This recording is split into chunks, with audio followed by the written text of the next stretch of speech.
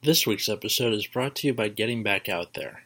I know I normally joke around during these sponsorship things, but I had kind of a messy ending to a relationship a couple weeks ago, and I'm getting back out there. So, to you Nexus at Night listeners who maybe got your heart kicked in the ass, or you got passed over for a promotion, or something that you wanted to do that didn't work out, it's important to get back up and get out there. Getting out there. This is not as funny as I thought it was going to be in my head.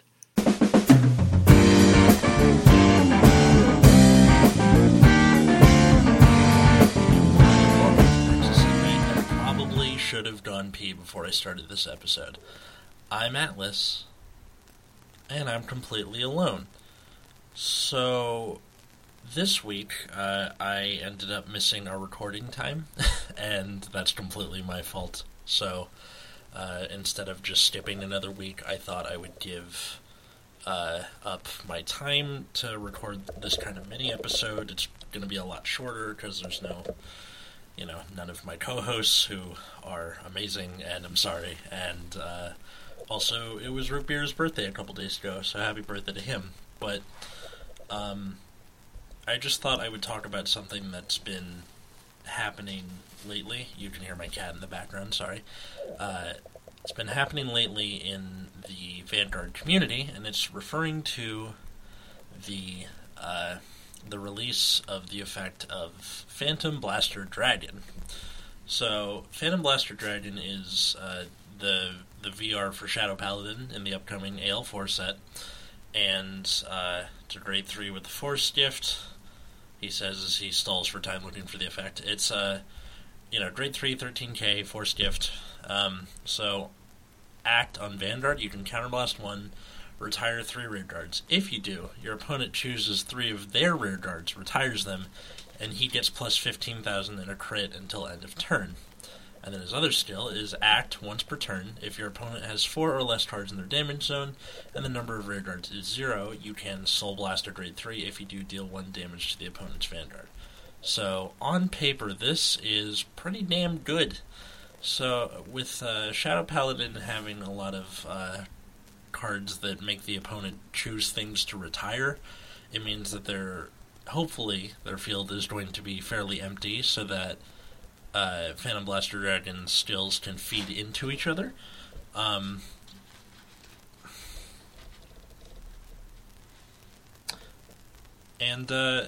So this thing's really good, and yet,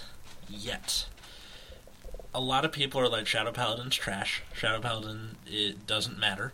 And it's because of one card, and it's our little friend named Promise Daughter. Now, Promise Daughter is a grade 2 for Oracle Think Tank that cannot be retired by the opponent's card effects. She can be chosen, but she cannot be retired. Now, what this means is that most of Shadow Paladin's effects and, half of Phantom Blaster Dragon's effects are useless, because if you have Promise Daughter on the board, let's say you play a card that goes, alright, the opponent has to choose a thing to retire, they can just choose Promise Daughter, and then the effect is useless. I got into a fair amount of arguments with people online because I'm a fat nerd and that's what I do, but it's definitely something to consider, that having your cards be vanilla is never good. Most things in Vanguard, when you play them, either get big enough power or feed into more attacks where that takes cards out of your opponent's hand or actively gets you closer to victory, or it gets you advantage, which also gets you actively closer to victory. If a card is a vanilla, it better have a lot of shield, or, be one of those 9k grade ones with, no shield. But in both cases, it's something where if it's vanilla, it better have a good reason, and having a card just exist that neuters everything is not a good reason. Like, for example, let's say you're playing, Shadow Paladin Blaster Dark from the trial deck. So, if you don't remember, it's grade 2, 10k. on Vanarreer when placed. You counterblast when your opponent chooses one of his or her rear guards and retires it. And then the other skill is on Van. If your opponent has no rear guards, you can discard a card from your hand, and he gets a +1 drive to end a turn. So, if you are an OTT player and you see the opponent flip up full bow, this is in standard format, by the way. None of this applies to premium, so just keep that in mind. We'll get to premium in later episodes, but for now, I'm just focusing on standard. So, if you're playing against Shadow Paladin, your first instinct should be, I'm going to put 2 things on the board in the back. If anything, just to neuter Blaster Dart, because getting a Twin Drive that early is very strong. It also means that if let's say you don't ride this, and let's say you're playing against whatever, the fact that Blaster Dart makes the opponent choose means that you basically... Blaster Dart is a 10k vanilla, and that's not good. This is a variety of other Shadow Paladin cards that all make the opponent choose, which I'm guessing was a way to differentiate it from Kagero, where the idea is that because you have so many retire effects, that it makes the opponent's options dwindle away, and it's like that aesthetic of, oh, Shadow Paladin oppresses you until you give in to the darkness, or I don't know, whatever bullshit they're trying to do. But what that means is that because all of these effects are separate, that basically screws you over when it comes to fucking Promise Daughter. Promise Daughter is the kryptonite for Shadow Paladin in standard format. And that's not to say that Shadow Paladin is bad in standard. It's the term I use to describe it, and I'm going to keep using it to describe it, especially when we do our set review, which you'll probably get it next week. But it's a good card in a landscape that is unkind to it. And what I mean by that is that because Oracle Think Tank is such a goddamn presence, that means that you have to keep in mind Oracle Think Tank when building your deck, no matter what clan you're using. That also means that there's not a lot of people who are going to be bringing Shadow Paladin to standard tournaments. And that's because it is a natural prey to OTT. This also happened back in G-Era, to those of you who were playing, with Battle Sisters. Battle Sisters for OTT came out in GBT 12. They got a wave of support that made them very good when combined with Ichikashima, which we're seeing the consequences of that now with Ichikashima and Silent Tom and Premium, but maybe not to that extent. Either way, it made Battle Sisters incredibly potent, and then Link Joker got another round of support, and with that, it made them so good, and Battle Sisters had no counterplay to it. So essentially what you had was this predator that took its prey out of the meta just by virtue of existing. Let's say if Shadow Paladin had a bad matchup against Royals, and Royals are as popular as they are now, where they're alright, but they're not as prevalent as something like OTT is, then that's just a bad matchup for Shadow Paladin. But at the same time, because it's the top dog of the meta, then you might as well just not bother making Shadow Paladin if it's not going to win you tournaments, because you're going to see OTT in a good chunk of the rounds. Now, hitting for plus 15k in a crit is nothing to sneeze at, and you do also get 2 retires on the opponent's side, but the fact that you have to kill 3 rear guards to retire 3 of their rear guards means that you're actively minusing to try and put pressure on the opponent, and you can't sustain that for very long. Like, Excel clans do something similar to that, but they have the fast enough and continued pressure to make that happen, whereas Shadow Paladin can't keep that shit up. There was also another random thing where people were like, man, Grand Blue doesn't care about being retired, that's a bad matchup. Not really. The Grand Blue does care about his stuff being retired, because you have to spend resources to get it back. So, it's not like as punishing as something like Promise Daughter is with Oracle Think Tank. Now, there have been a lot of people saying that Promise Daughter as a card is broken. So her full skill was on Vanarreer, if you have 4 or more cards in hand, she gets plus 6k power during your turn, meaning that she's 15k, and with an 8k boost, which is like any rear guard in Oracle Think Tank, you get to hit 23k. So that hits numbers against Force Vanguards. On top of that, like I said before, can't be retired on rear, but she can be chosen. So what that means is people are saying that because it just, you can't kill it unless you directly attack it, and there's no other form of removal in standard format right now. There's no locking, there's no like Gear Chronicle put to bottom of decking, nothing. So should we get rid of it? Maybe not. I do think it's a big form of consistent pressure where the person doesn't really have to think about it. It's good any time of the game. Some people say that, I wouldn't mind the couldn't be retired, and I wouldn't mind the plus 6k power, but together it's like super crazy. And as a Tachikaze player, yeah, it's a pain in the ass when my Death Rex goes, alright, I can retire a front row, and both of them are Promise Daughter. So, yeah, it sucks. By the way, if I said Imperial Daughter during any of that whole monologue, I'm sorry, I meant Promise Daughter. Promise Daughter's the grade 2, Imperial Daughter is the grade 3.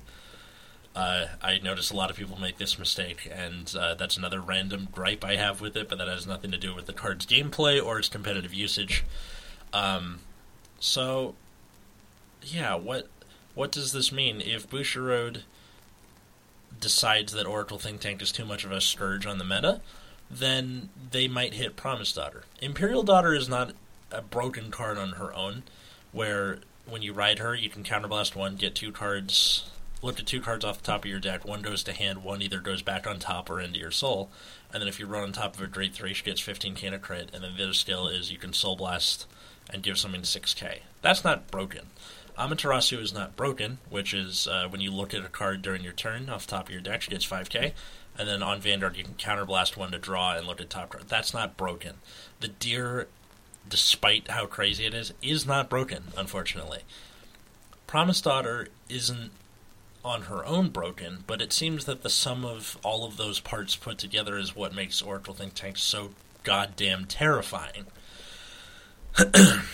Now, Protect in general seems to be like the gift that's prospering the most. We're seeing a lot of Grand Blue topping in Japan. If you guys are fans of Different Fight, he put up a video yesterday about the Blaster Cup, which was like a bunch of card shops put out teams to represent their shops, and it was best 2 of 3 even within team tournament. And the finals, one of the teams was all Protect clans. It was Grand Blue, Mega Colony, Oracle Think Tank, and the finals were Grand Blue versus OTT. And yet we saw Grand Blue beat OTT 2-0. So, does this mean that other Protect clans could be the checks that Oracle Think Tank needs? Or, that the meta needs to beat Oracle Think Tank? Who knows? I mean, another thing that people are speculating about now that at the time of this recording, which is like 12... It's midnight on the Wednesday. I'm recording this the day of. Fuck it. But with AL4, the other Excel clans, Murakumo and Pale Moon, Excel is supposed to be the natural predator to Protect because you can hit numbers against them because they're 12k, and you get more attacks, which forces more cards out of hand. But so far, Excel has been not very successful. You've had Nova Grappler, which you can more or less beat by attacking rare cards over and over, and then once they're out of those, then you just kill them. There's Tachikaze, which doesn't really function like an Excel clan, and is doing okay in its own right, but it's still whatever. It's prone to bricking, and I know that firsthand. And then, with Aquaforce, it's the same problem as Nova Grappler, where, again, you're not really building much advantage, so you either have to open up perfectly and kill, or you die. Now, In AL4, you have Murakumo, which has ways to call things from deck and not use as many cards in hand while still putting on pressure. And Pale Moon does the same thing, but using cards from Soul. So is this the savior of the meta that so many people think? Especially with Murakumo and its Zanbaku, where you can prevent rewriting by counterblasting and soul blasting. So it's a check against OTT because they have to continually rewrite to get their protectives and also to get Imperial Daughter off. So what does this mean? Well, I'll probably see you guys in a week. And we'll be like, no, dude, it didn't matter at all. Or I'll be like, oh my god, Pale Moon is just flattening OTT left and right. Who knows? I'm not in the future. You are. You tell me. You tweet us at Nexus at Night and be like, dude, OTT sucks now. Or, dude, OTT doesn't care. And who knows? That could happen. But what that does mean, circling back to the beginning of the episode, is that Shadow Paladin is in a really bad position in its first wave of support. And that's how it was at the very beginning of the game with the original Phantom Blaster Dragon. And that's okay. There are things you can do in the meantime. You can play premium, which I think they'll be fine. Luard's stuff is pretty good. You can wait. You can try and make it work, but I don't know what your plan is, random listener, to try and beat a deck that is so goddamn prevalent and has such a, silver bullet for you that you just might be up shit creek. My stomach makes noises, don't worry about it. So that was pretty much it. Promised Daughter isn't necessarily broken. Could you hit her with the ban list, put her to 2 or something? Yeah, sure. It wouldn't kill OTT. I do think that the meta is still fairly balanced-ish, especially as we're getting more clans, and you get things like Grand Blue that can kind of go toe-to-toe with it, or you get Murakumo, which could be a check against OTT, or Pale Moon. But who knows? So, tell us what you think about this episode. And you can yell at me all you want, because this is my fault for missing the recording, and this is what I'm doing to make up for it. So just tweet us at Nexus at Night. You can tweet me at Atlas Novak. You can tweet Matt at Wiggums, 2 G's, 2 Z's, and you can tweet Root Beer at Plasma Eclipse. So, until next time, I was Atlas. God, that doesn't sound good, does it? Being alone sucks. And have a good night, everybody.